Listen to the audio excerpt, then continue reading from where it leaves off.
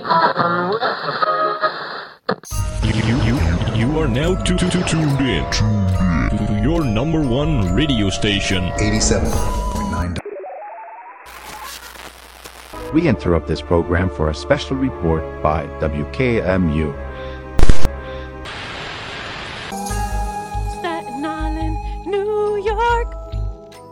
Can't sleep, neither can we.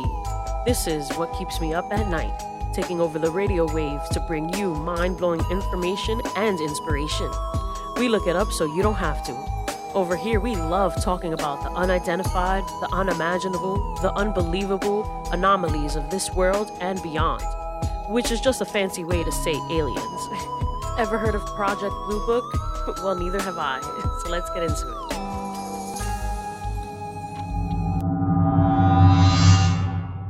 Hello, everybody. I'm Sky. And I'm Blue.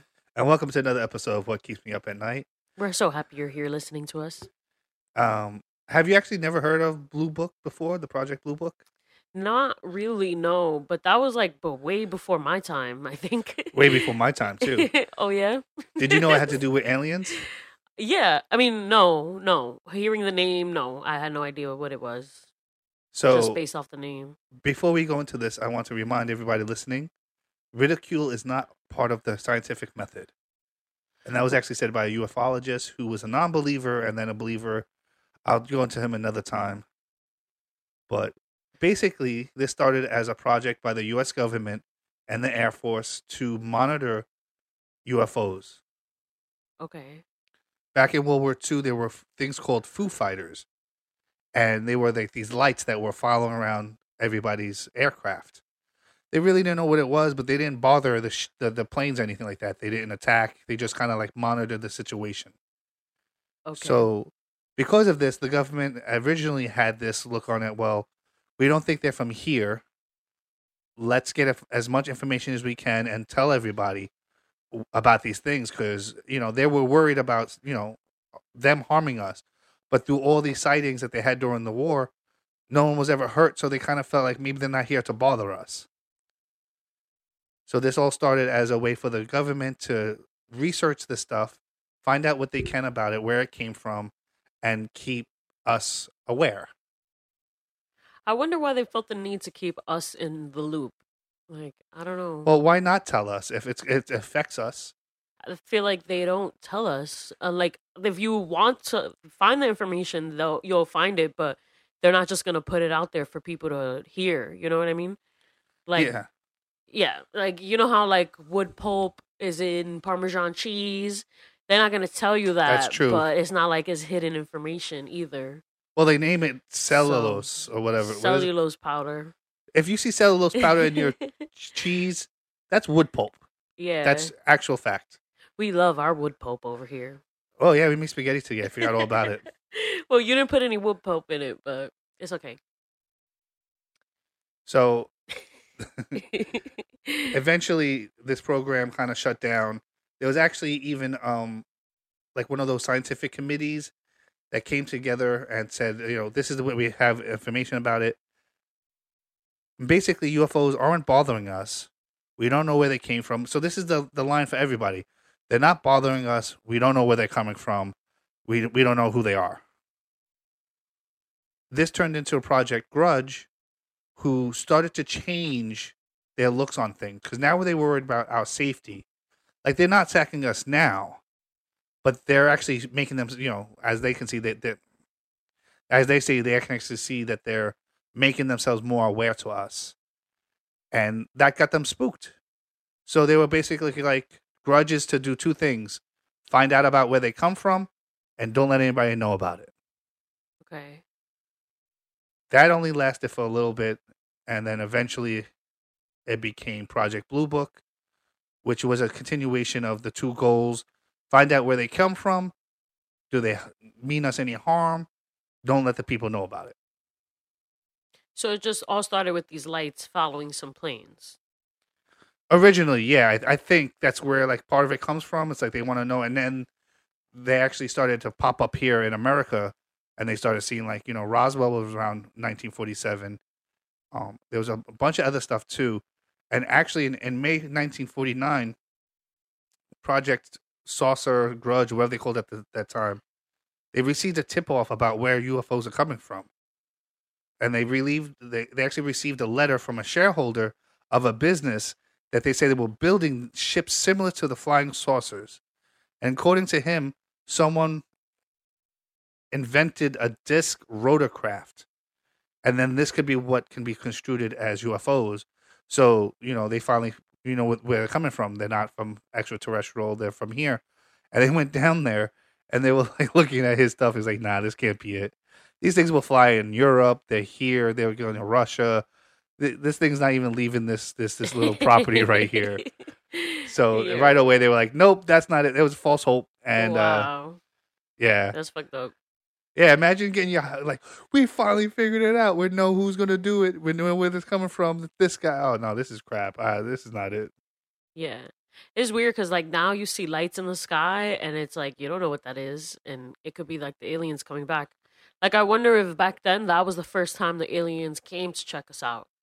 Maybe, you know what I mean? And well, my take on this, I feel like there's a possibility that we've had interactions with aliens for thousands of years, and that there's actually a missing link in our what is it called? Our evolutionary path. yeah. There's actually a missing link. And what if that missing link is because it's not from Earth or it's from the water?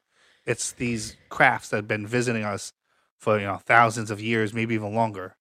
Yeah. They could have been coming seeing dinosaurs and look like, oh, they're not gonna do anything. All right, bye. Or they were scared of the dinosaurs. How people are scared of pit bulls now and stuff like that. Well, yeah, those are much bigger, and I'll be afraid of that too.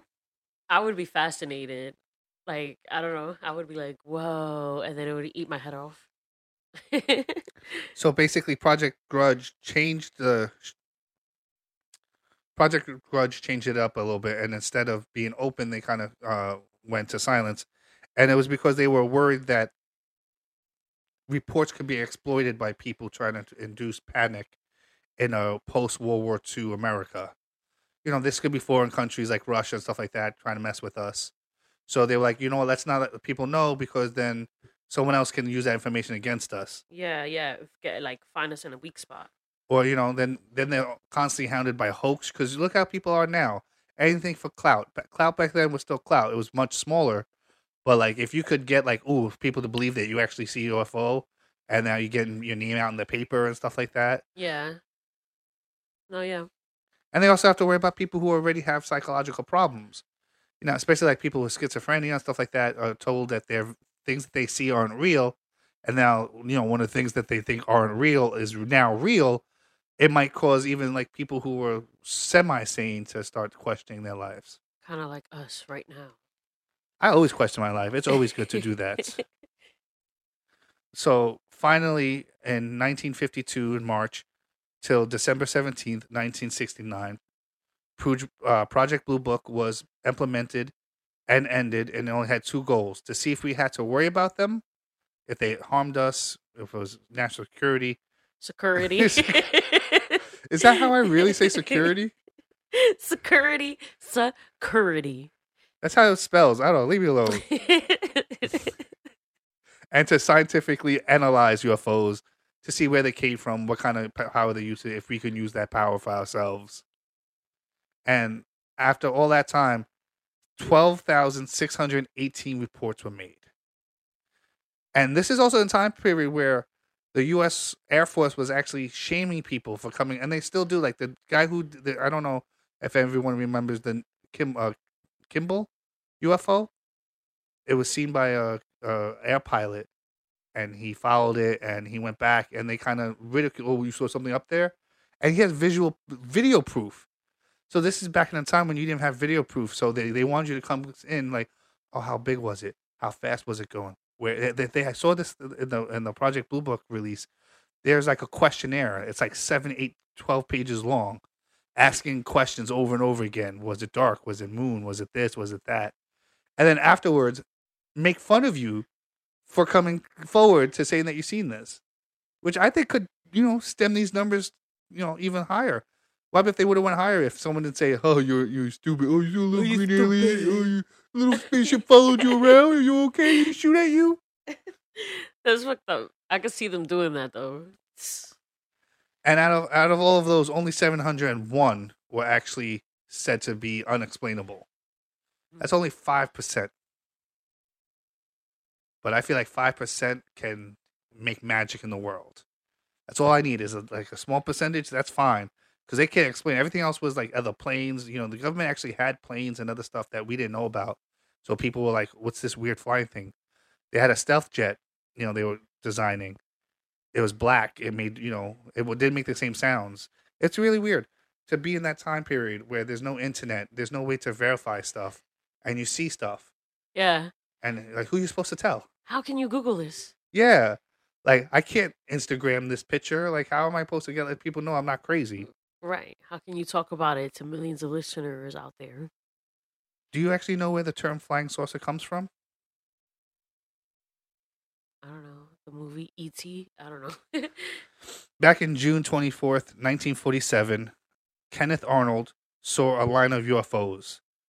There were 9 shiny vehicles with no tails, and they were flying past Mount Rainier. What do they mean by no tails? Well, you ever notice that on planes there's tails on the back that stick straight up, and there's 2 on the side? That's to stabilize the craft. So without a tail, there's nothing to keep it stabilized. Like, you always will see, even on the stealth bomber, like 2 thin blades that pop off the sides. Yeah. And that's to keep it stable. So what he's basically saying is he doesn't know what's keeping them stable because they were going 1,200 miles per hour by his math. Oh, wow.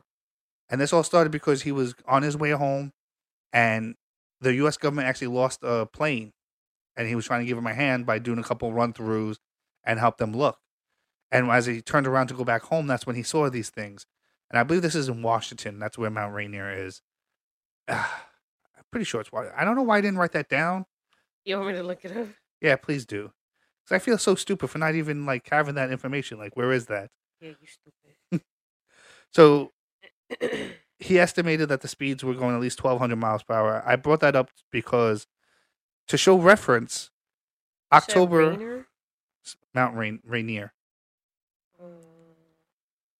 Don't interrupt me. This actually to show reference of how fast these things were, because in October 1947, Chuck Yeager flew the Bell X-1 700 miles per hour, the first time anyone's been that fast, any human anyway.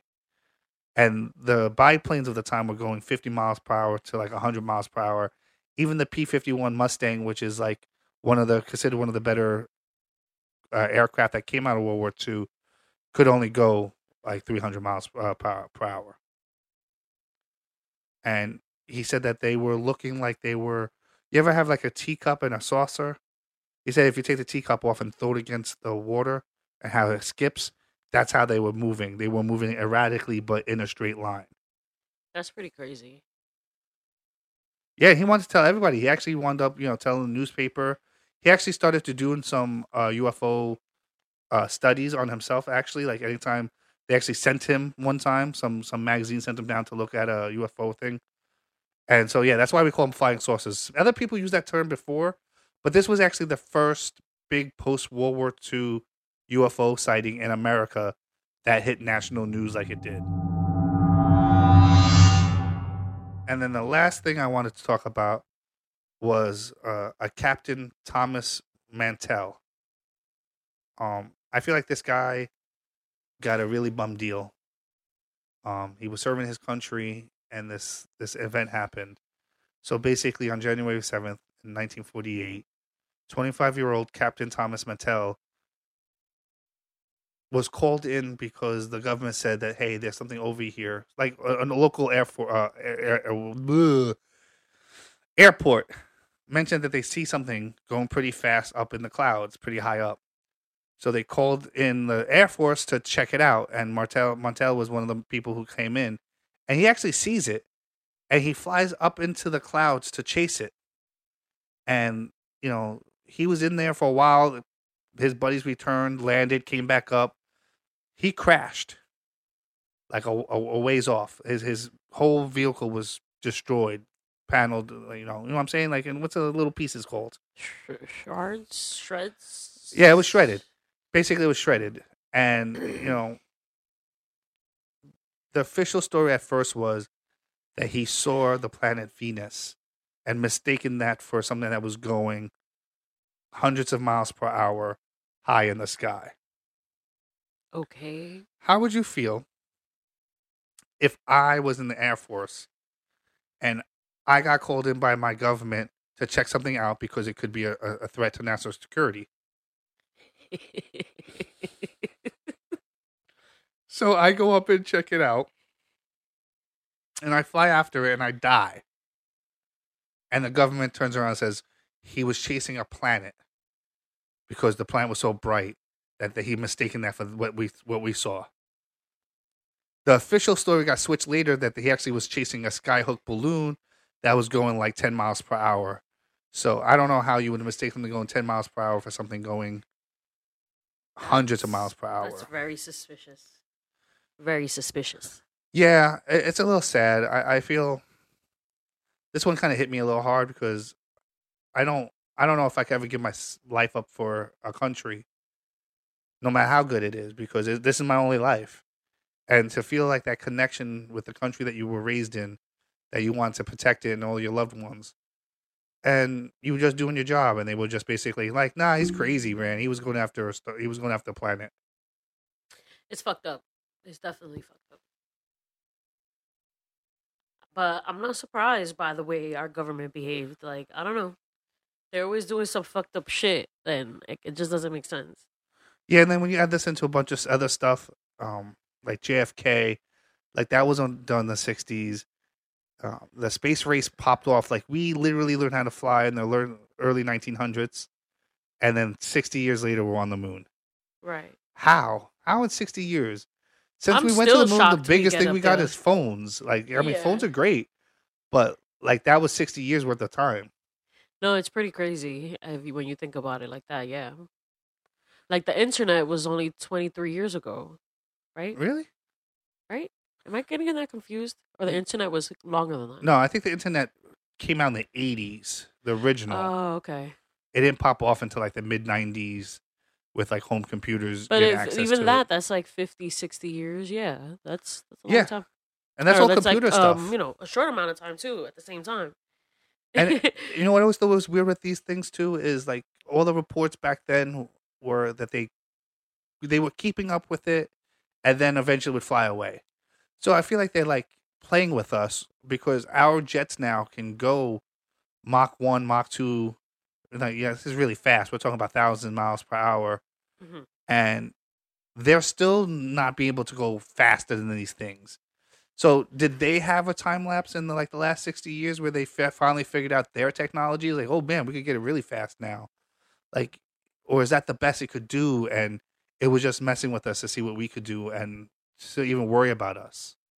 Why did you look at me like that, you freaking weirdo?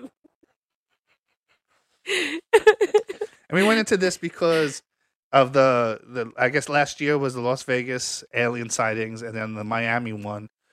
And even the one from last year where we shot down the 3 UFOs, have we heard anything about that since then? What are you talking about? Remember last year? Over Canada and Alaska and I think Montana or Michigan, one of those America planes shot down 3 unidentified flying objects. They were all, I think, classified to be balloons. We actually had an episode right after this happened. Me and you, Red, was joking around like it's always the balloons. like this guy Mantell, they said he died running after a balloon. Were you looking it up? Yeah. In 2022? Yeah. 23, 22? I forget. I'm getting so old. These years are starting to blend in together. It says there was nobody in the vehicles. But what kind of vehicles were they? Unidentified aerial objects. So wait, they're saying they found stuff with no bodies in it? I think they're trying to say it's a balloon. Oh, no. This happened days after the Chinese surveillance balloon. Yeah, that was considered to be 1 or 2 of them. But the one in Alaska seemed to be like a different thing. Which would make sense because if aliens are here, they probably send AI, no? Like a ship without anybody in it. So even if it got shot down, Can't find nothing, right? No. So the people in Las Vegas, they disappeared. The Miami thing seemed to go nowhere, but I don't think the Miami thing was a real thing. And we mentioned Blue Book last couple of episodes, so I just wanted to go into a bit to fully get aware, because even me only had like a passing knowledge of this stuff. And I definitely want to do a couple more UFO stories. So if we are, I actually am going to start using Blue Book's their own project, some of their personal files and stuff like that, to go into some of these stories. These two were actually number 12, and I don't know the other one, but these were actually both part of the Project Blue Book listing of UFO sightings. Okay. I thought that was pretty interesting. So It was. I appreciate it. well, I wanted to be talking about aliens all the time. I I don't know. The belief that aliens are out there makes me believe in a spiritual being, and I don't know why that is. That's something to think about. I think part of it is the fact that, like I said, like 5%. If only 5% of all these stories is true, the world is magical again. Then 5% of religion stuff could be true too. Yeah. Like and I definitely feel like we live in a world where we don't know what's going on completely, and I'm just trying to figure everything out. But I feel like a deeper connection knowing that we're not alone in this universe. And, That's nice. yeah, I mean, God could create all of us. It's quite beautiful. There was actually a story from one of these aliens that survived the crashes, and they say that from the future, and that we're heading into disaster, basically. And I don't know why I brought this up. What were we talking about? Extra beings.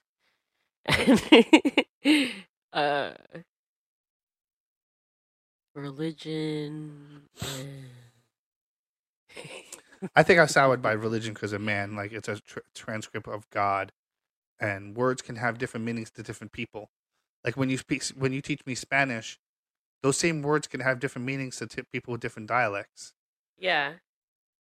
And I feel like this, like, the Bible and other books can be like that, where I'm not really sure what I'm learning, but knowing that I don't know. I don't want to go into a circle. FBI, open up! Oh fuck! We're gonna have to jump out the window. Again? Yeah. I'm too big for this. Well, eventually you'll the weight will drop off. Come on. And it'll get easier every time. I don't know why we do this. Why don't we just change locations every week? Why don't we stay at the same place? This makes no sense. They keep finding us. Just leave the pets. I'm tired of this. So, it's me, Sky, whatever. I'll see you guys later. Oh my gosh. Bye, y'all. And yeah, as always, check on your friends and check on yourself.